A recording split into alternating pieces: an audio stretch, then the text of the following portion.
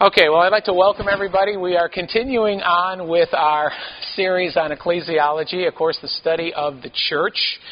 And this morning's topic is going to be the fellowship of the Spirit. And we want to understand the Spirit's role in the church. Oftentimes, this is an area that is very misunderstood in the church, and yet it's so vital because nothing happens in the church that isn't prompted by the Spirit. And we know that God is certainly alive and well in us through the Spirit. So let's begin by thinking about the Spirit. You should have an outline in front of you. It's fairly general, so I'll let you fill this in as we go. By way of introduction, we know that at Pentecost, Jesus kept His promise, which was also the promise of God the Father. We see that in Acts chapter 1, verses 4 through 5, where the church does not live with a fading memory of the presence of the Lord, but with the reality of His coming in spirit. And remember, as we were going through the Gospel of John, how we saw the despondency of the disciples when Jesus told them, "I'm going to be going away." But remember that He told them as well that He would send what? He would send the Comforter, right? He would send the Comforter to them, and that they would be not left as orphans. They wouldn't be left alone, but there would be the Spirit coming.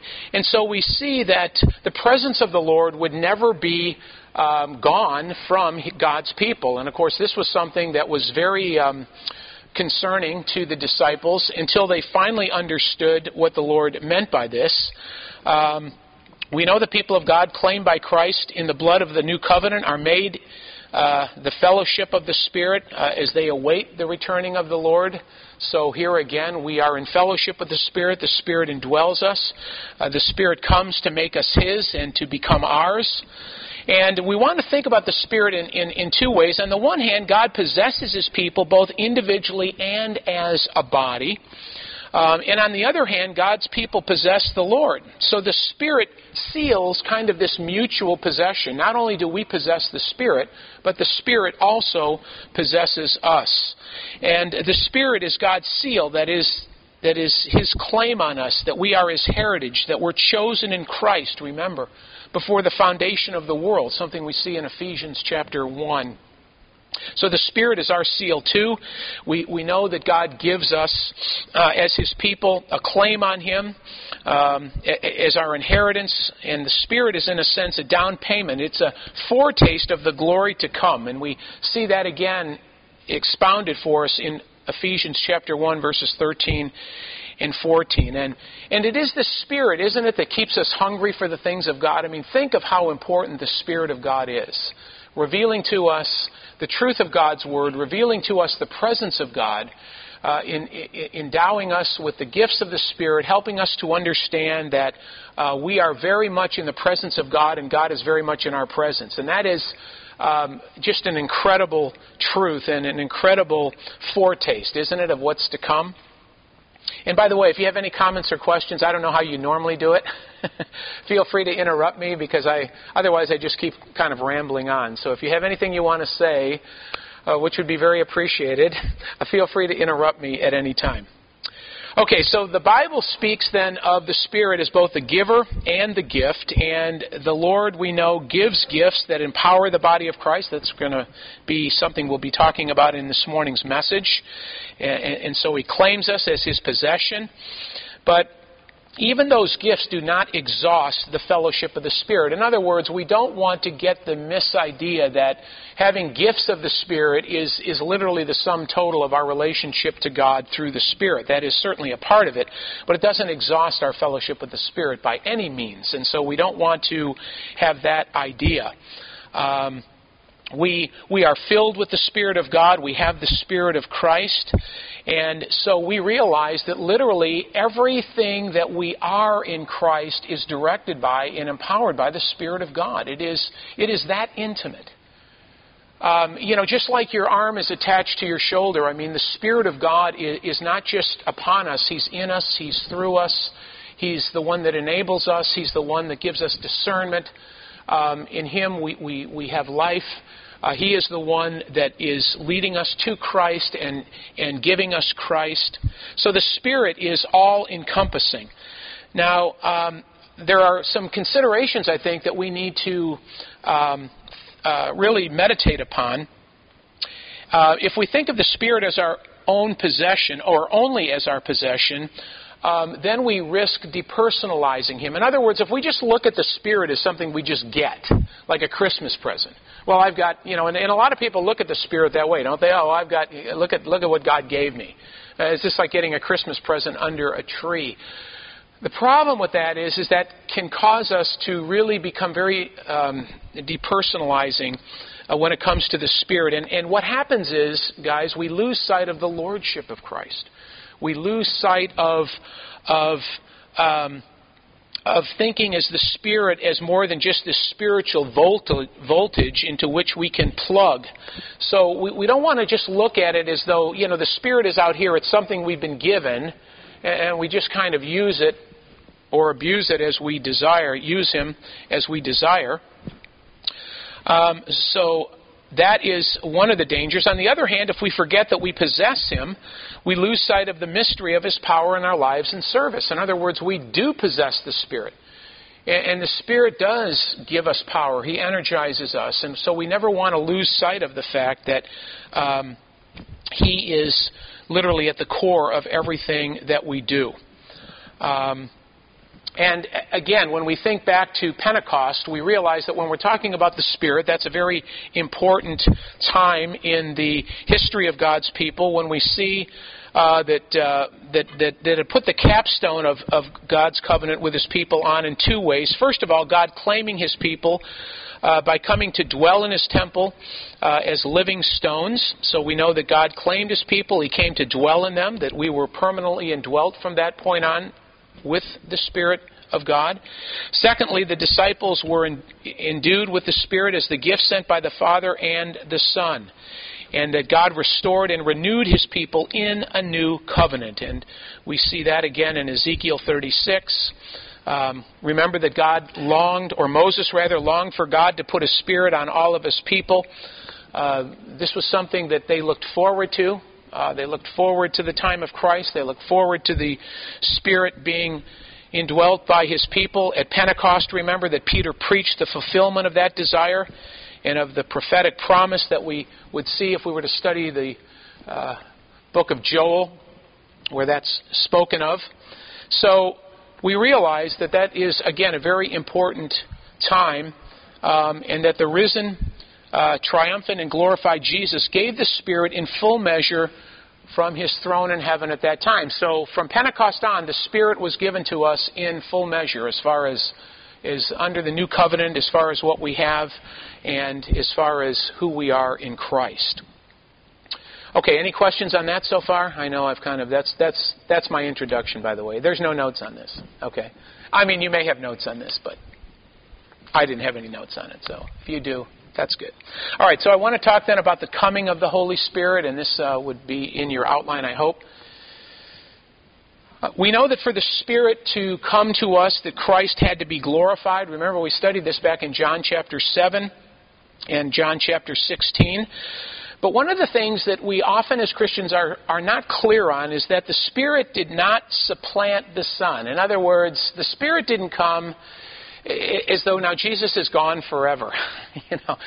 It's like, well, Jesus is going away and the Spirit is coming. And many Christians have this idea that by Jesus going away, Jesus is permanently away, and we have the Spirit as kind of like this divine caretaker until we go to be with the Lord. And that is not the picture.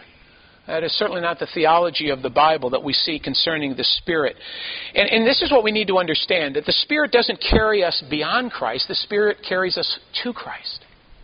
Okay, the Spirit carries us to Christ. And the New Testament is replete with this teaching. Now, we don't have time to look at everything, but in Ephesians 4:13, John chapter 16, verses 14 and 15, we know that the Spirit leads us to Christ, not away from Christ or not apart from Christ. In fact, the Lord sends the Spirit literally as another advocate. The Spirit of Christ, the Son, is the Spirit of sonship who reveals the Father. It is the Spirit that enables us to cry, Abba, the very word that was on the lips of Jesus, remember? And so literally, we are not being shortchanged in our relationship with Christ being indwelt by the Holy Spirit, because the Spirit speaks literally, synonymously, and in absolute unity with Jesus Christ. So God the Father, God the Son, God the Holy Spirit are in perfect unity. The Trinity is not divisive. It is not disunified in any way. And so, in the Spirit, really, the Father and the Son take possession of the church. It's through the Spirit that they possess the church. And that's, I think, a very important aspect for us to understand, because we often just feel these divisions. And I think the problem comes in often when we think about the personhood of Christ, the personhood of the Spirit, because the Holy Spirit is not an it, is it? It's a who. It's a he. He who. And so when we think of it this way, we often think, well, if He's the Spirit and He's here, and Jesus is the Son of God and He's not here, we have this separation. And that's not, again, what we see in Scripture. We also realize that it is through the Spirit that the church is united to Christ in not only the fellowship of His sufferings, but also the fellowship of His glory. It's amazing how the Spirit of God is the part of the Trinity, the person of the Trinity, that allows us to partake in the sufferings of Christ. Remember when Jesus said to the disciples that they're to pick up their crosses, right? And that command is for us as well. We couldn't pick up our crosses if it wasn't for the Spirit of God indwelling us. It is the Spirit of God and our understanding of the Spirit that allows us to pick up our crosses. It's when we become believers, when we're indwelt with the Spirit, that we begin to share the fellowship of suffering with Christ as well, don't we? And how many of you have experienced that becoming a Christian is harder than being a pagan? Any of you agree with that? I think it is. Being a pagan was so easy. It was just so easy. Really no work to it at all, was there? But becoming a Christian, being indwelt by the Spirit, realizing who we are in Christ, that we're sanctified, we're separated, we're set apart, that the Spirit begins to illuminate our hearts and minds. And as we begin to walk in Christ's likeness, that will bring about a sharing in the fellowship of suffering. And this is something that the church is unified in, that we go through together. And that can be played out in many ways. So we know that the presence of the Spirit is both promise and realization. For in the Spirit of glory we begin to taste the goodness of the Lord. We delight in eternity. But we also share in all of the afflictions that we see that our Lord endured. But along with that, and that's what we want to focus on, is the fact that we also taste the goodness of the Lord in such immensity, we would desire nothing else. Isn't it amazing? I remember when I was reading for the first time Fox's book of Christian Martyrs. Have any of you ever read that book? If you haven't read that as a Christian, that should be in every library of every Christian. That is a book that will definitely change the way you view your faith. Fox's Book of Christian Martyrs. And, I remember thinking, and I would read the accounts of one dear saint after another who would endure just horrible sufferings and horrible torment because of their faith. And I often wondered, how is it that they can do that? How is it that they can endure such suffering in the midst of, this type of situation? And it's the Spirit of God. It's only because they've tasted, as we have, the goodness of God through the Spirit of God, that we would no longer ever want to go back and be without Christ. One of the things that I think we see in the New Testament, when Peter denied Christ 3 times, and remember the Scriptures tell us that Peter went out and he wept bitterly. Remember? I've got to believe that a lot of that weeping was not certainly simply because he sinned and he betrayed the Lord, although that truly was a huge part of it. I believe that a lot of that weeping was because he was out of fellowship with God. He was out of fellowship with Christ. That sin, that betrayal broke that intimacy that Peter had with Christ. And that's why, of course, he needed that restoration. And, isn't it true that when we're in the fellowship of the Spirit, that there's something unique about that you can't you just can't live without. You just don't want to be without that. How many of you have ever been in sin or perhaps are in sin and you feel that separation from God? You feel that wedge at times that has been put there and you long for that just to not be there. Have we had those seasons in our lives where we feel like, I'm not close to God and I realize why I'm not close to God and I want that fellowship through the Spirit to be uninhibited. So very important aspects of that. Okay. Also, we realize that in the fellowship of the Spirit, the coming of the Holy Spirit, we realize that we could not say that Jesus is Lord apart from the Spirit. The Spirit literally illuminates our hearts and minds to truth. We could never know truth, the truth of Scripture, without the Spirit's prompting. And I find this to be one of the greatest miracles of our day. If you're ever wondering, does God still do miracles? Well, salvation to me is still the greatest miracle that occurs right before our eyes every single day. But also the fact that we can open the Word of God and read it and understand it. I have seen men who by their own rights are far more intelligent than I open the Scriptures and not have a clue.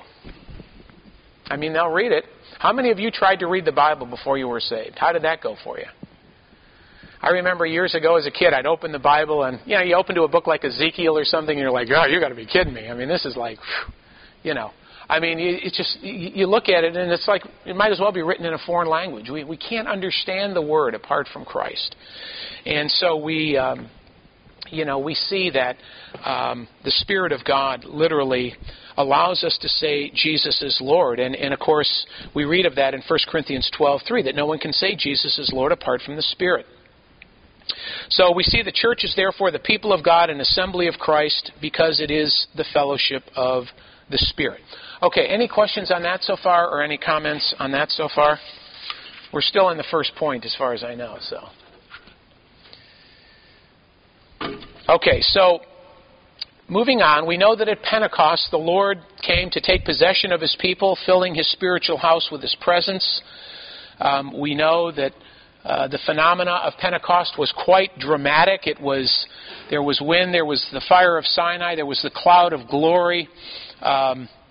And as the prophets had promised, the praises of the Lord were sounded from Jerusalem, calling the nations to worship. So we know that Pentecost was an amazing time in the life of the church. The disciples certainly marveled at that time at the presence of the Lord. They praised the Lord. God gave them speech in the languages of the nations. This is an amazing thing that the Spirit of God came upon them this way, because unlike America, where pretty much English is spoken from shore to shore, although we have more probably Spanish, probably a little more diversity in language today than we did when I was young. It wasn't like that in the apostolic day. You could go 25 miles from the heart of Jerusalem, and you could have 5, 6, 7, 8 different languages that were spoken.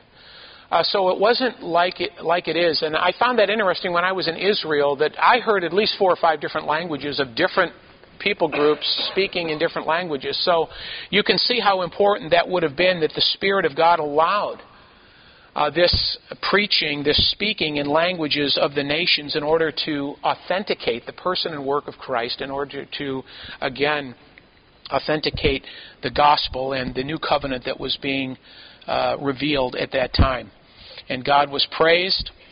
We know that Peter taught by Jesus and was filled with the Spirit. He proclaimed the fulfillment, not simply of one who was revealing prophecy, but of God's whole plan. What amazes me about Peter's sermons in Acts chapter 2 and 3, probably some of the greatest sermons ever preached by man. We see that Peter had an understanding not just of the here and now, but he had, in a sense, an idea of God's plan for redemptive history. And that can only come through the Spirit of God. That's not something that could be thought up or conjured up or taught or learned outside of the revelation of God's Spirit. So an amazing display of Holy Spirit-given knowledge, and certainly of preaching as well. And it amazes me that Peter, as a fisherman, could preach like that.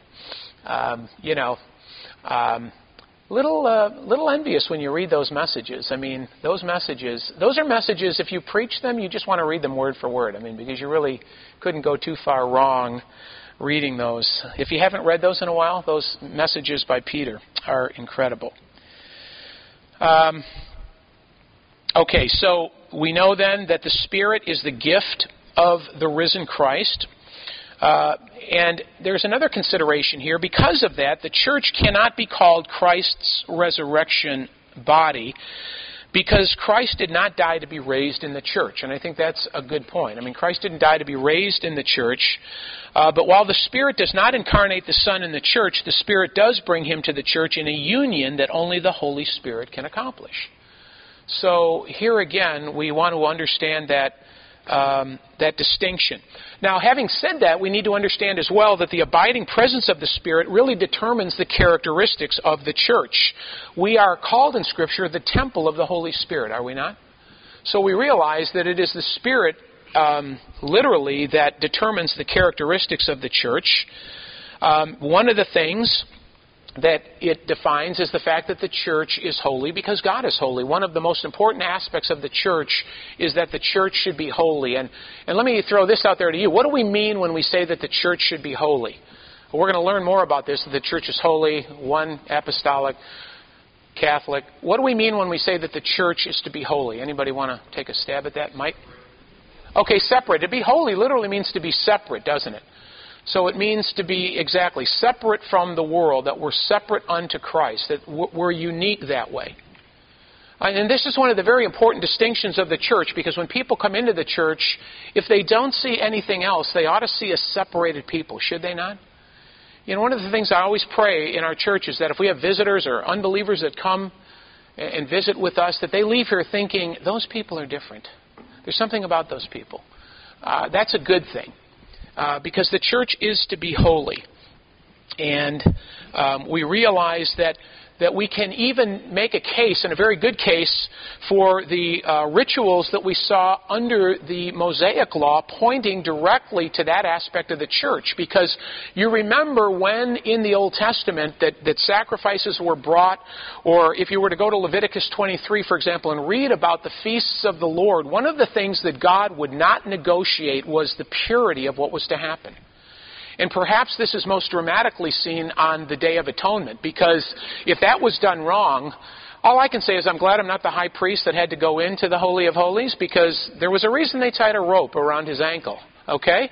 And, you know, one thing that God would not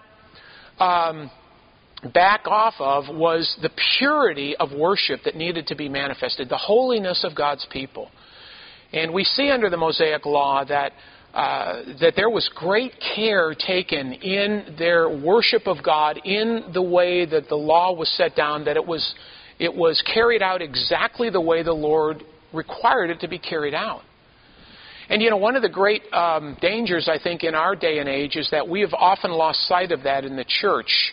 The idea being that because we're under the age of grace, you know, that somehow we can live like loosely. Now, there are certainly advantages to the new covenant. We have an incredible liberty in Christ. But you know what? Does that mean that our holiness should be any less than what it was? I would argue no. I would argue that God would still want a people today as holy as his people always were. God is immutable, right? He's unchangeable. God's standards haven't changed. Remember that Christ came not to abolish the law, but to what? To fulfill the law, right? So that's something we need to keep in mind, that we are to be a holy people. And we see, again, the importance of that. Now, having said that, we realize that the holiness in the church is imperfect. We will never be perfect this side of glory. So it isn't as though we're naive enough to think that we will attain sinless perfection. But on the other hand, as Paul said, should we sin all the more that grace may abound? God forbid. I mean, we need to understand that we are to strive for holiness, and we can please God through our holiness. This is not something that we should take lightly or just think, well, you know, we can't be perfect. How many of you have heard, oh, well, I'm a Christian, I can't be perfect? How many of you have heard that? Especially like when you want to sin, right? You know, it's like, well, I'm not perfect, you know. And we kind of use that as a little bit of a shield to say that, well, you know, God will just kind of wink at this and we'll just get back to normal here. We have to be careful not to live that way. It's not exactly what the Bible teaches. Another great aspect here then, again, of the Spirit is that the abiding presence of the Spirit joins the church together into one. And I think this is one of the most delightful, precious, intimate blessings that we have, is that we literally become one people of God. Don't we? We're one in Christ. In fact, if you look around in this room, honestly, we should be closer to one another than to some members of our own family, shouldn't we? Because that's what we are and who we are in Christ. We are family in every sense of the word, and the Spirit is the member of the Trinity that binds us together in community and binds us together into this commonality. And I think that's just one of the great joys of the church, the fellowship that we have, the unity that we have with one another. And I know I've preached on this before. It's unlike any unity that you will find anywhere in the world. There is no organization, no club, no social organization that will match or be what the local church is. And you can see this worldwide. I had told you, going to China and being with the Chinese believers over there, I felt like in the first 30 seconds like I'd known these men all my life. Because that's how it is in Christ, isn't it? That oneness, that commonality that we have in Christ. What a wonderful thing that God has joined all together. We know the Jew, the Gentile from Ephesians 2:11 through 22. We know that the Spirit that was given to the church in the power of God went from Jerusalem to Judea to Samaria to the ends of the earth. What a miracle that Gentiles would now present their bodies as living sacrifices to the Lord, coming out of obviously many pagan backgrounds and religions, that they would give themselves in spiritual service under the new covenant.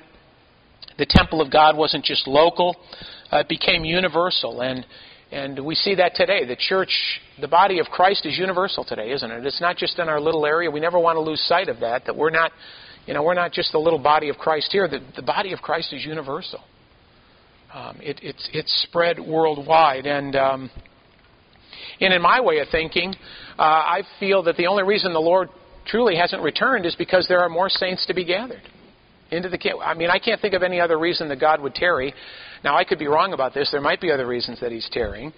But I've got to believe that's a main reason, so that others might be brought into the body of Christ, that He will call His sheep from every tribe, tongue, and nation on the earth. And we know that that is certainly through the work of the Holy Spirit.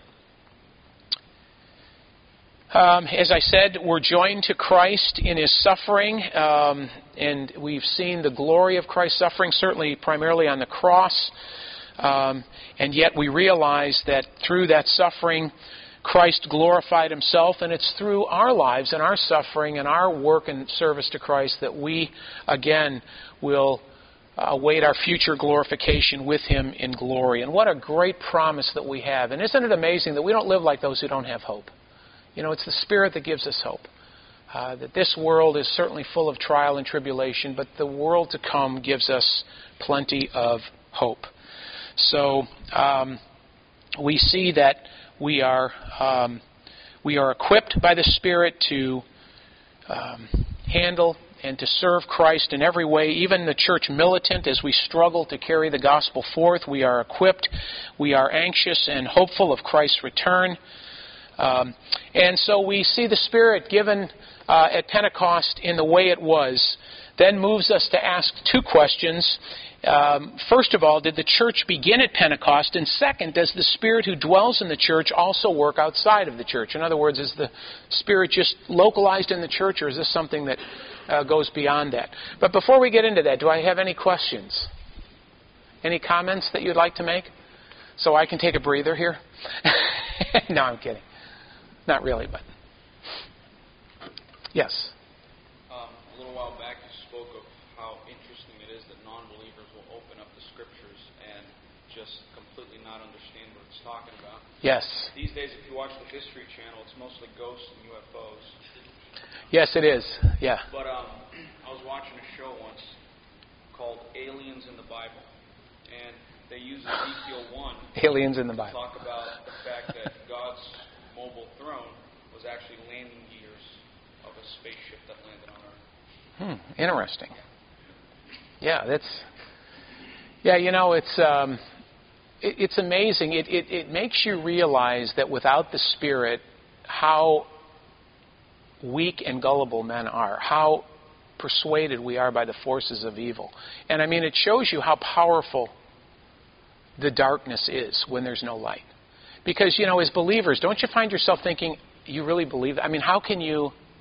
It's almost mind-numbing, isn't it, that someone would believe that? I had a neighbor that I witnessed to that believed there was a different God on every planet. And he watched the History Channel as well. He would watch... Nostradamus was his big hero. And so he would come to my house every time he watched the show on Nostradamus, and we would talk about theology. And he'd go, oh, yeah, there's this planet, there's this God out there, he looks like a banana. I'm like, oh, okay. And it's just like, what? You almost want to laugh at this, but you realize they're dead serious. They really, really believe this stuff. And it just shows you the power of darkness. I don't think we could ever understand the power of sin and deceit and how deep that goes. Anyway, I probably won't be looking for any spaceships in the near future, but I guess that would be kind of a cool way to be taken to glory, but, I prefer the angelic way. I don't know about you, but... Okay, let's talk about the church. Did the church begin at Pentecost? The question, I think, finds an answer in the history of redemption. Pentecost certainly did not create the people of God. We know that the people of God always existed. The people of God existed in the Old Testament as well as the New Testament. God called His people. And I want to just establish this right away, that people were always saved through faith, were they not? It was always faith, whether it's the Old Testament, the New Testament. And if we say that people were saved by faith, then we have to understand that the Holy Spirit operated very, very vigorously in the Old Testament. All right, we never want to get this idea that the Holy Spirit, was revealed at Pentecost and that was the first time. The Spirit of God was not the mystery revealed. Okay, it was the gospel. It was the new covenant that was revealed, but it wasn't the Spirit of God. The Spirit of God has always been leading God's people, with God's people. Now, certainly we realize that the Holy Spirit did not permanently indwell God's people under the Old Covenant. But the Spirit of God was certainly very active. So we know that the Spirit, that Pentecost didn't create the people of God. It would be better to say that the Spirit of God renewed them. In other words, as men were indwelt by the Holy Spirit, this was part of God's redemption, part of His progressive revelation through which the Spirit of God would now equip and proclaim through us all that we needed for life under the new covenant. We realized that things certainly did change at Pentecost.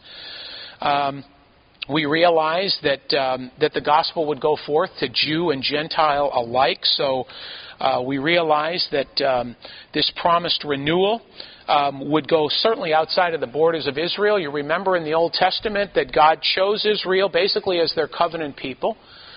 For whatever reason, God chose, not because they were better, not because they were worse, not because He couldn't have chosen another nation. He chose because He chose. We all believe in election, right? So God chose because He chose. And yet we realize that God's plan of redemption was not to keep the gospel in one people alone, but that gospel would be spread to all people in every land throughout the earth. And of course we have seen this from the time of Pentecost on, that God revealed under the new covenant that the Gentiles would be grafted in, that there would be an extent to which this would be moved in a direction throughout the world.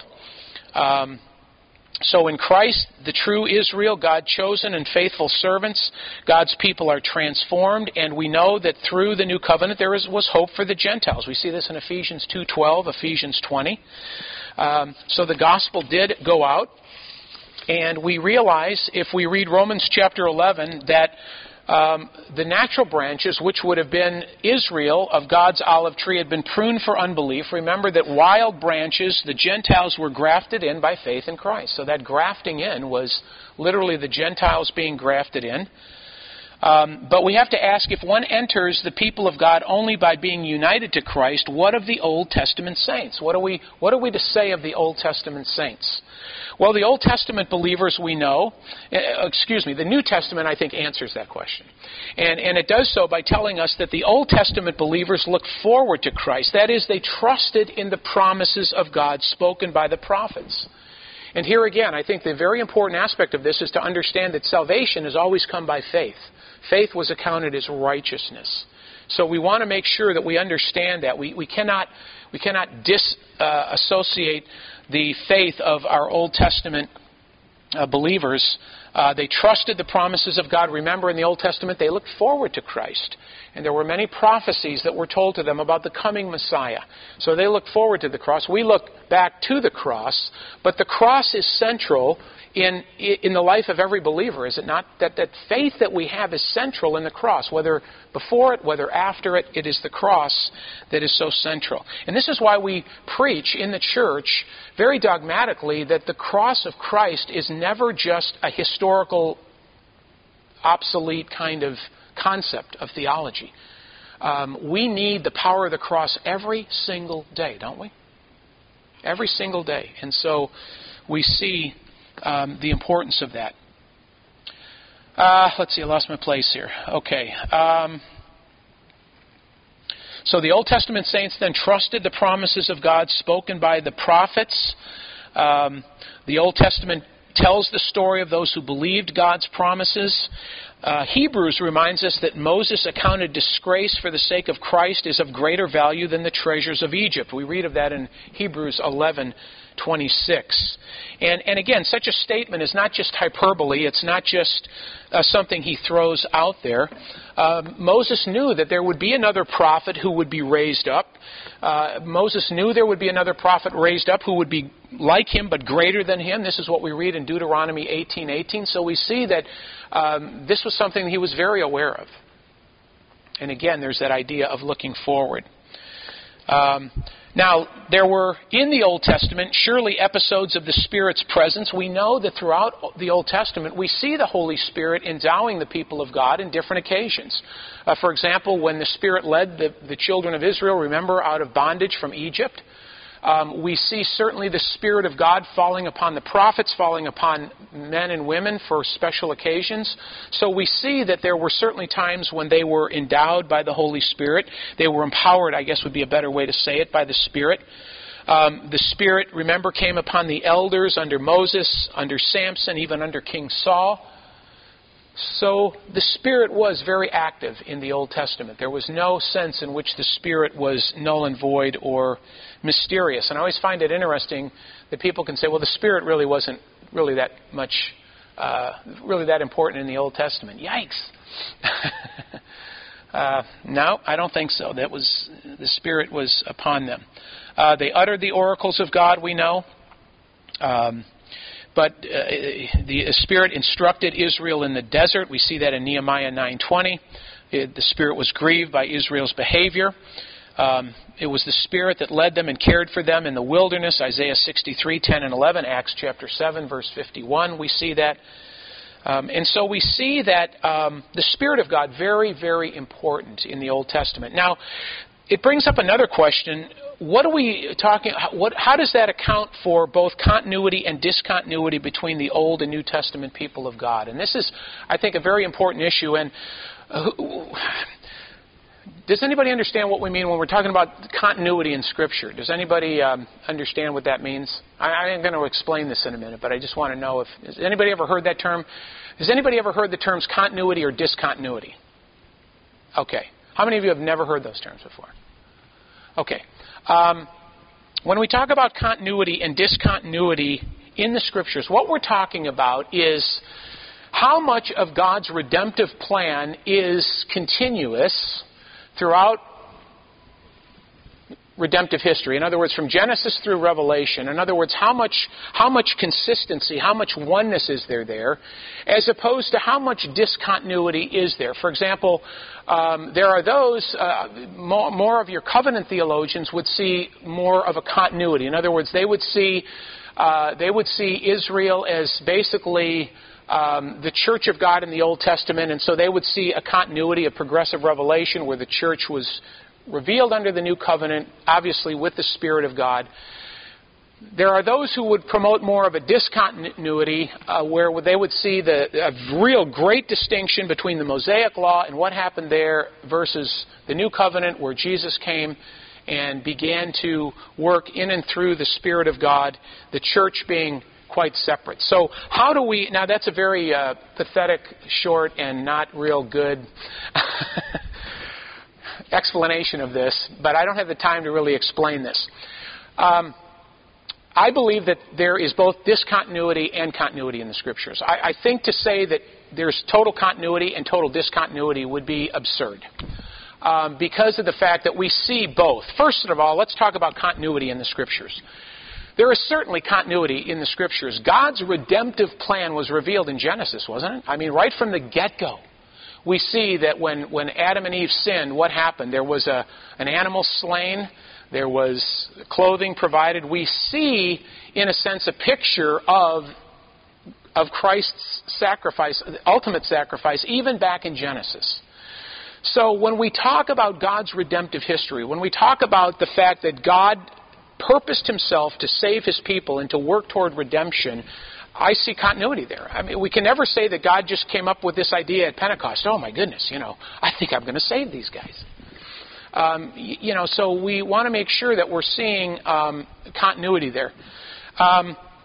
Also, where do we see continuity? I believe in the Mosaic Law we see continuity when we understand the purpose and the function of the feasts of the Lord. In other words, when we look at everything that Israel was commanded to do under the Old Covenant. And especially, and I draw your attention back to Leviticus 23, what do we see? That everything really was a picture of what? Christ. Christ was central there. And again, we can take this farther and say if we want to talk about every book of the Old Testament, Christ is always the central theme throughout the Bible, isn't he? So we see great continuity there, that there was always, again, a picture of God's plan to bring his Savior in redemptive history, and we realize that everything that was under the Mosaic Law really was to bring honor and glory to Christ. It was to look forward to. And remember, the sacrifices given there were only temporary, wouldn't they? We know that the sacrifices of the blood of bulls and goats could never accomplish what Jesus alone accomplished in his redemption. So, to say that there's no continuity in the Bible would be certainly, I think, to be an error. Also, we realize that in heaven, as we move forward, if we think about it prophetically, if we think about it from the New Testament on, we know that in glory there aren't going to be two sets of heavens, two sets of people. We're not going to have a redemptive Israel, and we're not going to have a redemptive Gentile. Everybody will be one. I mean, we're going to be one in glory. As we are in glory, we know that God will eventually make no distinction. There'll be no Jew, no Gentile, no bond slave, no free man. So we see, in other words, that it was God's redemptive plan ultimately to save a people unto himself. Now, I also think that we have to be very cautious not to say that there's total continuity and no discontinuity. And the reason that I say that is because the way that the Mosaic Law operated was completely different than the way the church operates. We see that while under the Mosaic Law everything pointed to Christ, we realize that there wasn't that, the way that men worshiped, the way that they related to God was very different. You remember, for example, when at Tabernacles, the people were required to bring a feast. They were required to bring an offering. They could only go so far into the temple. And whether you were a woman, whether you were a Gentile, whether you were a Jewish man, there was a place, and there were big signs, I'm sure, that said warning. And if they had electricity, it would be going tilt, tilt, tilt. Don't come any farther. Because that was something that was set up. Now, we realize that God worked with his people, in a sense, through the prophets. There was a different economy in the sense of the way the Lord worked. Was his progressive revelation or his plan of redemption changed? No, it was just different. But I think it's a stretch to say that the church operates in exactly the same way as the Mosaic Law did. And so, we know that that's a distinction. We know that that's one of the flashpoints between, say, dispensational and covenant theology. What about that? I honestly think, Pastor Rick and I were talking about this not long ago. I don't think there's as much of a distinction as as a lot of people make this out to be. I think sometimes we make this out to be a lot more tense than it is. But here again, we understand that, if you're a dispensationalist, you would believe that, there is a sense in which God is going to bring some prophetic promises yet to a remnant of Israel, that God, through the nation, would still be working with some covenant promises He made. But I think it's a stretch to say that God works through Israel as though He just disregards Gentiles. I don't see that in the New Testament. And again, the purpose of all of this is to bring a people of one to His own. In other words, it's not to separate people, but it's to bring them together in unity. So, we could fight this out for a long time. I'm not going to do that because I really don't think it's, I really think we're a lot closer at times than what we realize. But we want to make sure that we understand that there is continuity in the Bible. There's some discontinuity. Things are the same in God's redemptive plan, but the way that God worked in and through His people is discontinuous in some ways. So I'll let you, again, study that out further, or we can talk about it at another time. How much time do I have? This ends at 10:15. Okay. I want to get into, just a minute, is the Spirit confined to the church? I think this is an important issue. This is often something we wonder about. Is the Spirit confined to the church?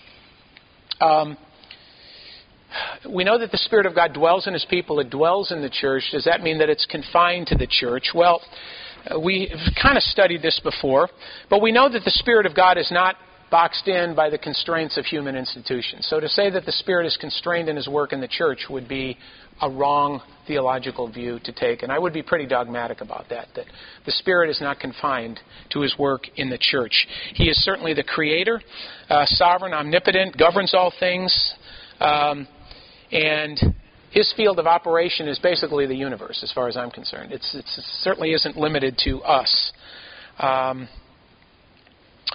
Let's see. What do I want to say about this? Okay.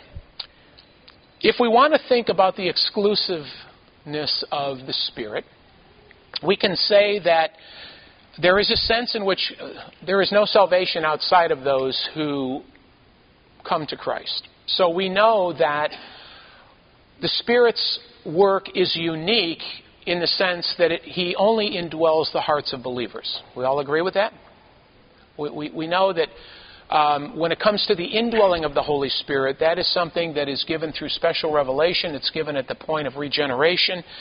So if we want to talk about any kind of if we want to limit God in any way, we could say that the Spirit's indwelling is limited to believers, but we certainly can't limit the work of the Spirit to believers.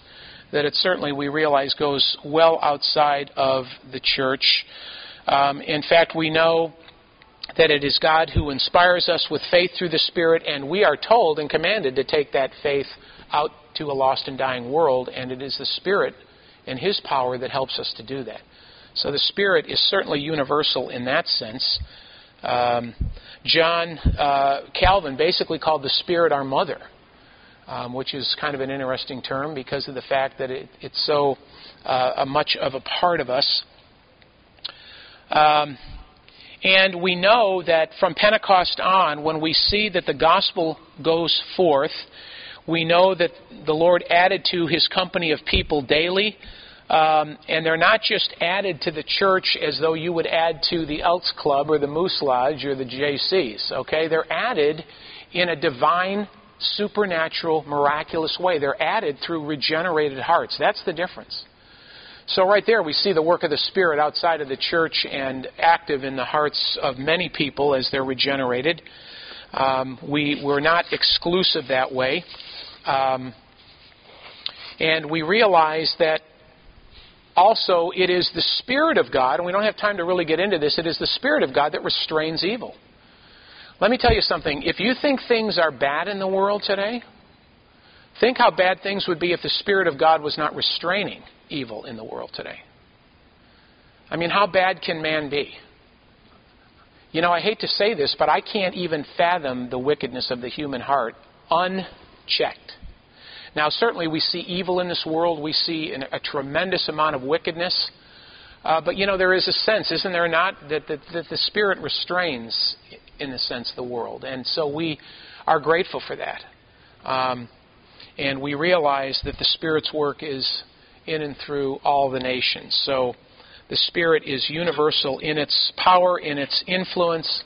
Certainly it is unique in its indwelling, but its effect and its power and its proclamation goes far beyond the church walls. Now I want to talk just for a minute, for the last 5 minutes here, on the presence of the Spirit. There are two attributes that define the Spirit's purposes as the Spirit found the church. That is, that He is the Spirit of truth and the Spirit of life. So we have to understand that it is the Spirit that brings truth, that He confirms the witness of the Old Testament to Christ, and we know that literally this is what Peter spoke when he declared that the truth was given of Christ to the apostles, and we see this in 1 Corinthians 2:10, Ephesians 2, Hebrews 1. And remember that one of the first evidences of this, the Spirit's presence of truth, was that Peter was able to utter gospel truth. Remember when Jesus said, I'll bring to your remembrance all those things that I taught you. It was brought to their remembrance when the Spirit of God indwelt them. And they began to understand, and they began to teach truth. And this is why, by the way, folks, we stand on apostolic authority. Amen? Apostolic teaching is what was given once and for all to the saints. We cannot afford, nor can we not draw a line in the sand when it comes to the authority of apostolic teaching. With this new perspectivism and other things that have crept into the church over the years, like, well, maybe Paul didn't mean this, or, I think we could look at this differently, or, that can be a very dangerous road to go down because that can lead to heresy. The faith was given once and for all. I heard an old Baptist saying, now I don't know, I always hate these little cliches because, you can poke holes in them, but what is it? If it's new, it isn't true, and if it's true, it isn't new. I don't know if that's really a right thing to apply. But when it comes to the apostolic teaching, we want to make sure that we're standing on the authority of God's Word, because that's what we're taught in the Word of God. And if we believe that this is inerrant, if we believe this is infallible, then we just can't take some of it and leave the rest of it, right? We can't pick and choose and say, well, I don't like that, so I think I'll just forget that. We stand on it. So the presence of truth, one of the greatest works of the Spirit in our life is that we know truth.